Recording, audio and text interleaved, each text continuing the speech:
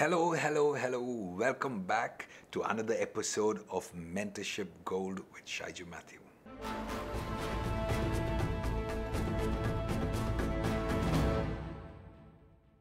Today, we are going to talk about the right way to move your mentor. And when I say the right way, it is also because there is a way you can move your mentor in the flesh, but the things of the Spirit must be diagnosed, corrected, and led by the Spirit in the Spirit. When you begin an intentional journey with a Spirit-led pastor, we also have to take it into account that there is a heavenly involvement in your journey. Now, when you miss seeing your relationship through the eyes of the Lord and how God has ordained it to be, then you will begin to see that your relationship will begin to fail. Aligning yourself with the understanding of the big picture that the need is yours will help you receive that help the way you're supposed to receive. Now, many people arrive at the right help and the right helper, but because their perception of how help is received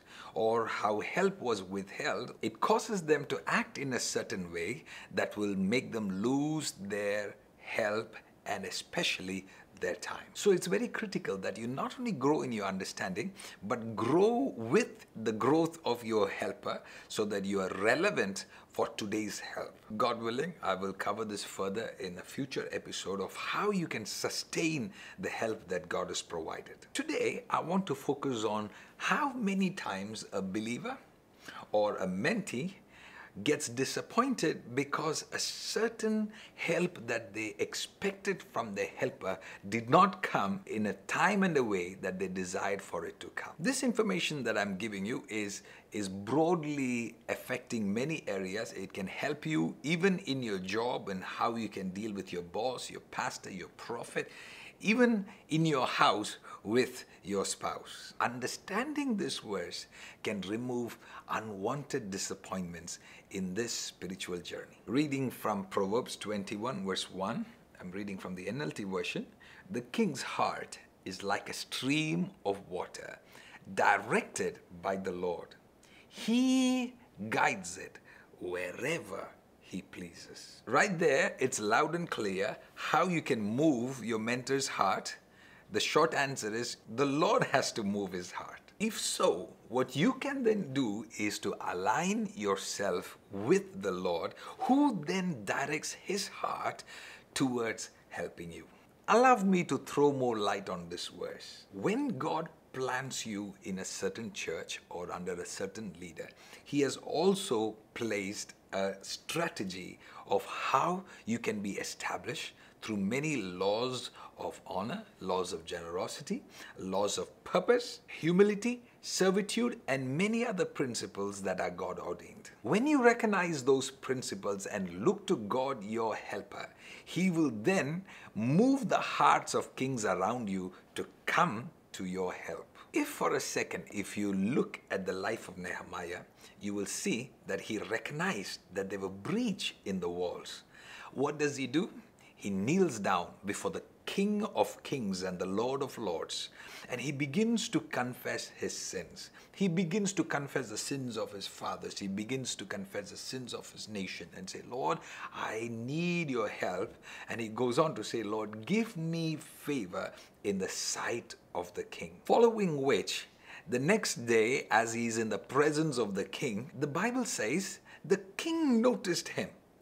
Now remember, Nehemiah has been standing before the king all these days of his life, but this was the first time after he made certain prayers that God caused the king to take notice of Nehemiah.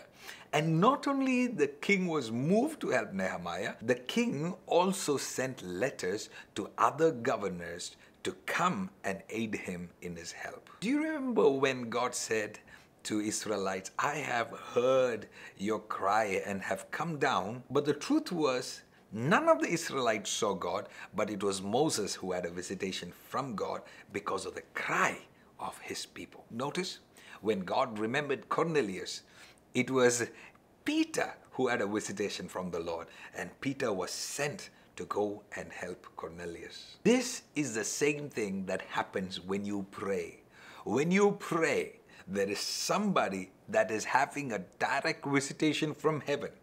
God is moving the heart of a king somewhere to come and give you the instructions and the restorations and that help that you so importantly need. Now, it takes an intelligent believer to recognize these signs. When you hear a sermon from your pastor, when you hear a hello, a visitation, a response, they begin to celebrate it because they know it is God Himself speaking, reaching out through a human being. And I believe that this information is coming to you because God has remembered you as well. So any amount of disappointment in your leader is a sign of ignorance because you don't know how the kingdom works. It is God who moves the heart of the king towards you. Here's another verse in 1 Timothy chapter 2, verse 1 and 2. It says, "First of all then, I urge that supplications, prayers, intercessions, and thanksgivings be made for all people, for kings, and all who are in high positions, that we may lead a peaceful and quiet life, godly and dignified in every way." So there's a direct relation between having a peaceful life, a blessed life, with how you pray that causes things around you to align itself to the peace in heaven. Sometimes we allow unbelief, indecisiveness, and lack of understanding to speak against those that were supposed to bless us. And many times we don't feel so terrible because these thoughts are in our head and we feel okay as long as we don't act out. But what we forget is that this indecisiveness in your spirit is breaking the alignment of God's favor that is supposed to come on your life. It may be true that the king is not aware of what you're thinking, but the God who moves the heart of the king is very aware of your unbelief. So God has to now wait for your spirit to come into alignment before He can release further favor and blessings on your life. Why must God use somebody to bless you when you still don't have a revelation of the sent help? However, let me remind you, a king cannot bless you unless that blessing is sent from heaven. So turn your eyes away from your disappointments. If only people can understand this, they will stop getting hurt and offended in the body of Christ, because they now understand invitation does not come from a pastor. Promotion does not come from your boss. Favor is not a man's doing. Therefore, we must move away from a culture of shortcuts, immediate gratification, and a spirit of entitlement that is swamping our generation. Instead, I pray that you will humble yourself, that you may receive a blessing from the Lord. Remember, even the love that Peter has for the sheep is not his own. Jesus said, "If you love me, then feed the sheep." So sometimes when you see Peter feeding the sheep, you may think that Peter loves the sheep so much, but the truth is, he loves the Lord so much, and it is the Lord that moves his heart to love the sheep. So take your eyes away from your pastor and put your eyes on the Lord and begin to pray before every service with anticipation. Some things that you really hope that you can speak one-on-one with Him. You will be amazed how God will then begin to move His heart even to speak directly to you from the platform on the Sunday service out of hundreds of others that are in the crowd. Some people feel so entitled. I just want a prayer. I'm only asking for, is it not their job to pray? No, it's not. Their job is to be sensitive to the Lord and to be led by the Lord, and it is the Lord who causes certain things to come to you. Remember that woman who had a daughter who was demon-possessed. She begged and pleaded to Jesus to pray for her daughter. Instead, Jesus ignored her. So if your pastor ignores, would you walk out on him?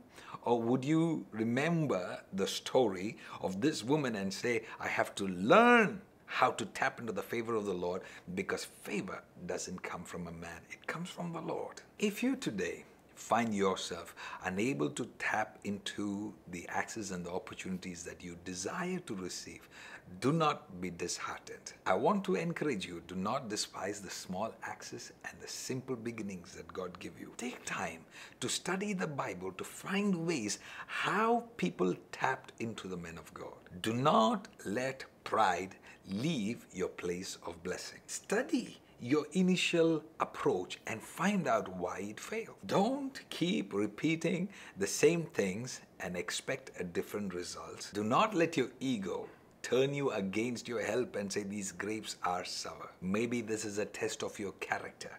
This could be a test of time. So instead, stay under the mighty hand of God so He can lift you up in due time. I hope this has blessed you. Now get back to the drawing board, research, confess, repent, align yourself to where God has planted, humble yourself, and I believe God will cause great favor to come upon you. I see you flying high. Until we see you again, God bless.